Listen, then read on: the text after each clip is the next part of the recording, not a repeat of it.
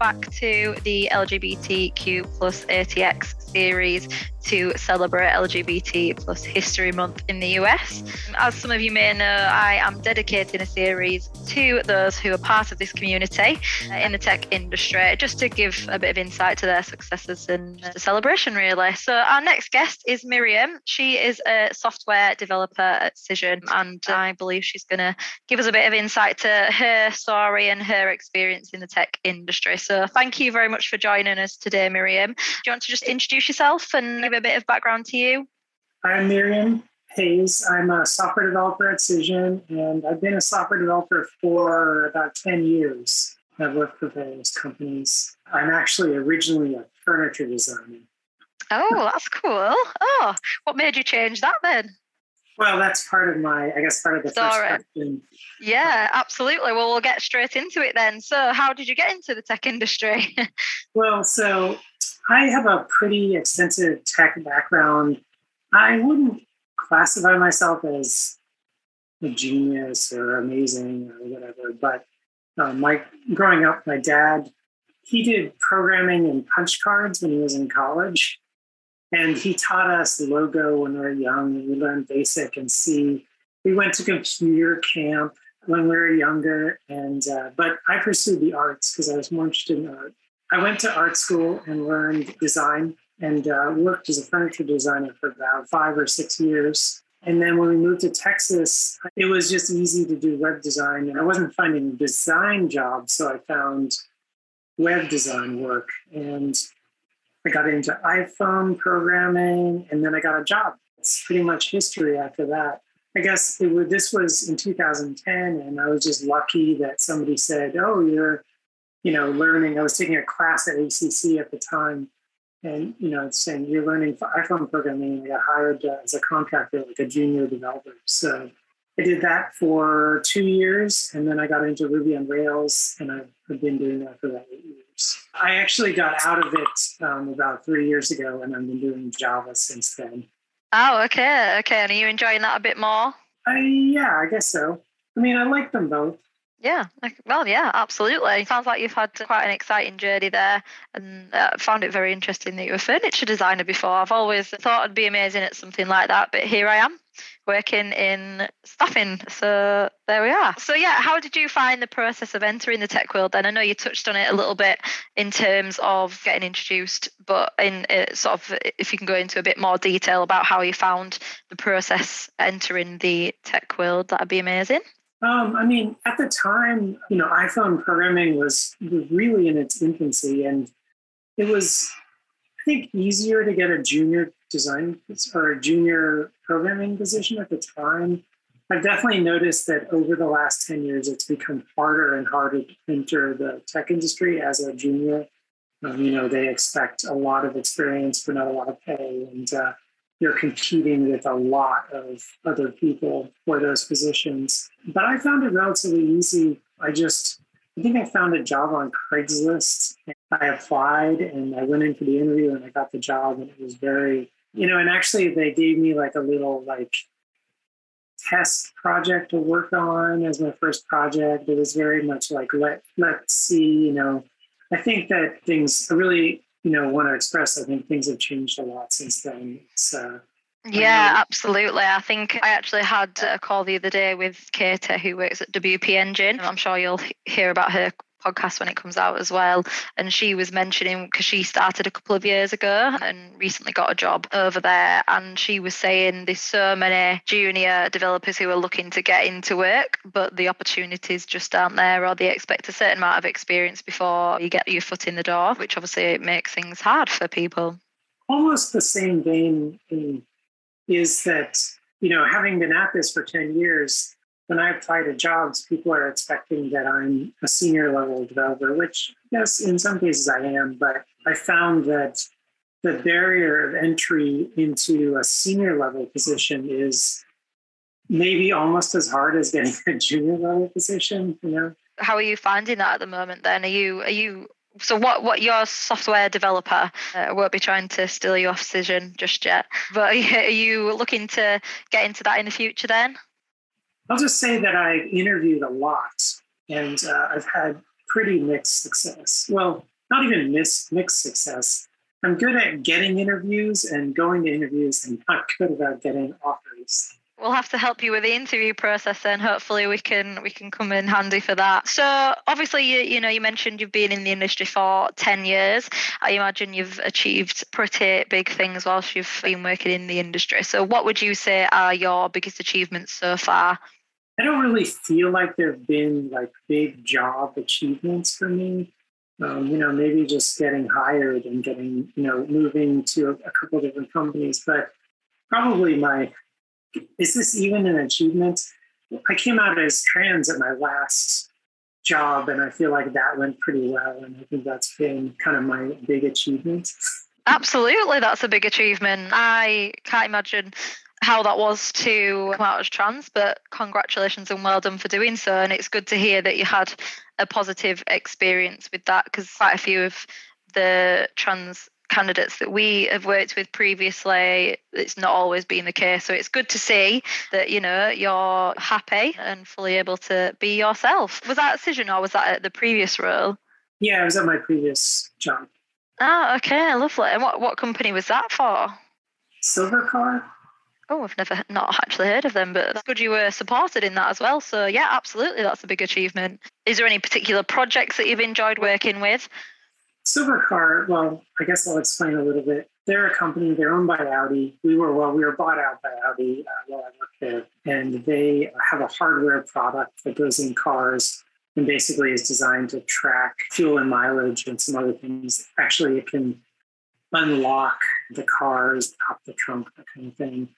So it was like a rental company, but we have hardware in the cars, and you can theoretically start the reservation without anyone being there because the app can unlock the car. It's pretty cool.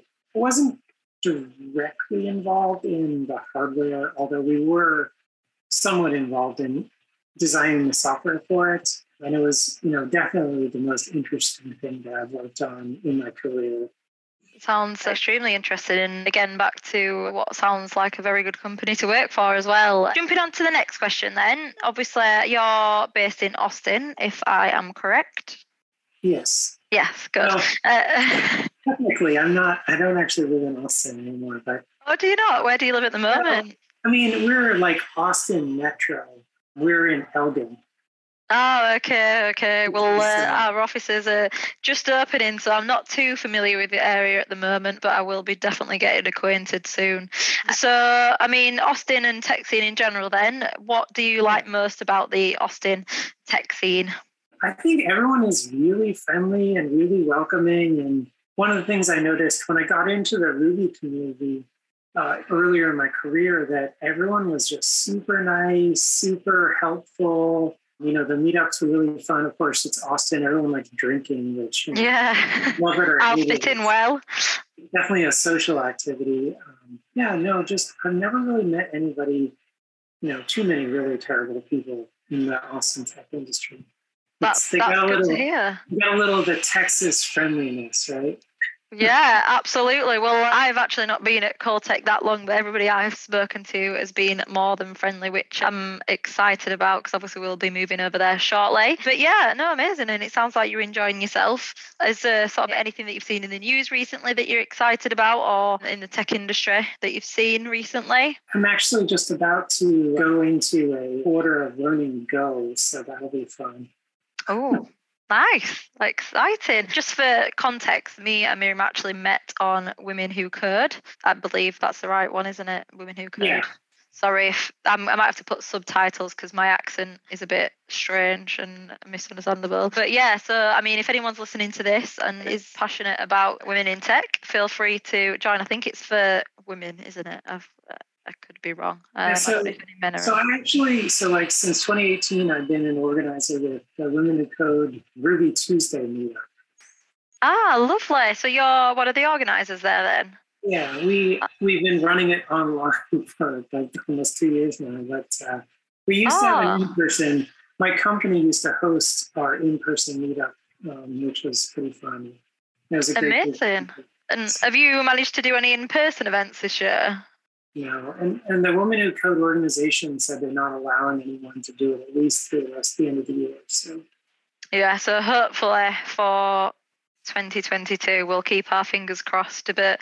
With Maybe. COVID, you never know, but we can hope and pray. Well, we hopefully, fingers crossed, we'll be throwing an event with the Austin Women in Tech in March. We're hoping it's going to be in person, but again, like you said, we never know, and we've got to keep strict about these things to make sure that everybody's safe. Moving on to the future, then, what are your ambitions and plans for the future? I want to get out of tech. You want to get out of tech? Yeah, I want to go back to being a furniture designer. Do you? What do you miss about it? I do work. Not much, but I do a lot. And I weld. I do woodworking. I've done a lot of precast concrete work. But I've also really enjoyed, since the pandemic, I've got a number of new 3D printers that I like building, and I'm building stuff with them. So trying to figure out how to make a business out of it. I just really enjoy, building stuff. And actually I do a lot of 3D designs too. I used to do it full time and, pretty much make money doing it. So I want to figure out how to do it again. Absolutely. Well, the main thing is being happy. So you're looking to get out of the tech industry then. Do you reckon you'll be in it for much longer, sort of years, months? Yeah, I don't think it'll be anytime soon. Fair enough. Well, obviously, it's exciting to hear that you're following your passions, great successes during your time in the tech world then as well. I guess that leads on to our final question then, in terms of what you think the tech industry could do to encourage more people from the LGBTQ plus community to get into the tech field, whether that's through education or making sure that they take a big stance on being a big advocate for diversity inclusion. What do you think that the tech industry and organizations could do to be able to improve that? Just hire a lot of queer people, so that when they hire queer people, that there already be a lot of queer people at the company. But I think a big one for trans people is trans healthcare covered on the health insurance plans. That's kind of like right now the dividing between good companies and bad companies, as far as not bad companies, but like, the premium jobs are the ones that offer covered trans healthcare. And there's other healthcare stuff, good doctors and fertility care for, both cis and trans men, cis women, but, having employee resource groups. And the other thing is having queer people in positions of power, and obviously people of color as well. But It's all well and good to say and hire and recruit queer people, but if your leadership team is all a bunch of white men, it just doesn't hit home the same way. Absolutely. I was reading something today, and there was a woman, Diane Liu, or you, I think her name was, and she works for a company in New York, and she was explaining the importance of having a diverse team. And often the best decisions come from a team of people that come from different backgrounds, diversity, culture-wise, gender. For me, it's crazy to hear that in these, the health insurance that you get with companies, that some of them don't actually offer healthcare, options for trans women and men. I wasn't actually aware of that. So thank you for bringing that to light. And I think anybody who is listening could be from my own lack of knowledge from it, which obviously I definitely need to learn more on this topic. Everybody can be doing more to raise awareness on that. And hopefully this podcast will do that as well. I probably sound like a broken record, but here at Coltech, I am going to be working very hard to increase the diversity, inclusion, representation within the tech industry. So, like I said, I wanted to do these series of podcasts to bring light to the successes of those within the LGBT plus community, to celebrate the successes and, raise awareness for things that we might not necessarily know ourselves. So hopefully this will shed some light on this matter. And thank you very much, Miriam, for joining us today. I don't know if there's anything else you want to add at all. Respect people's pronouns. Absolutely, yes. and put them in your signatures and bios. Perfect, lovely. Well, thank you so much, Miriam. It's been a pleasure speaking. I'm sure we will be catching up soon, and I'll have to contact you when I get to Austin and see what furniture you can build me. Perfect. Well, thank you so much. We'll catch up soon. See you later. Okay, bye. Bye.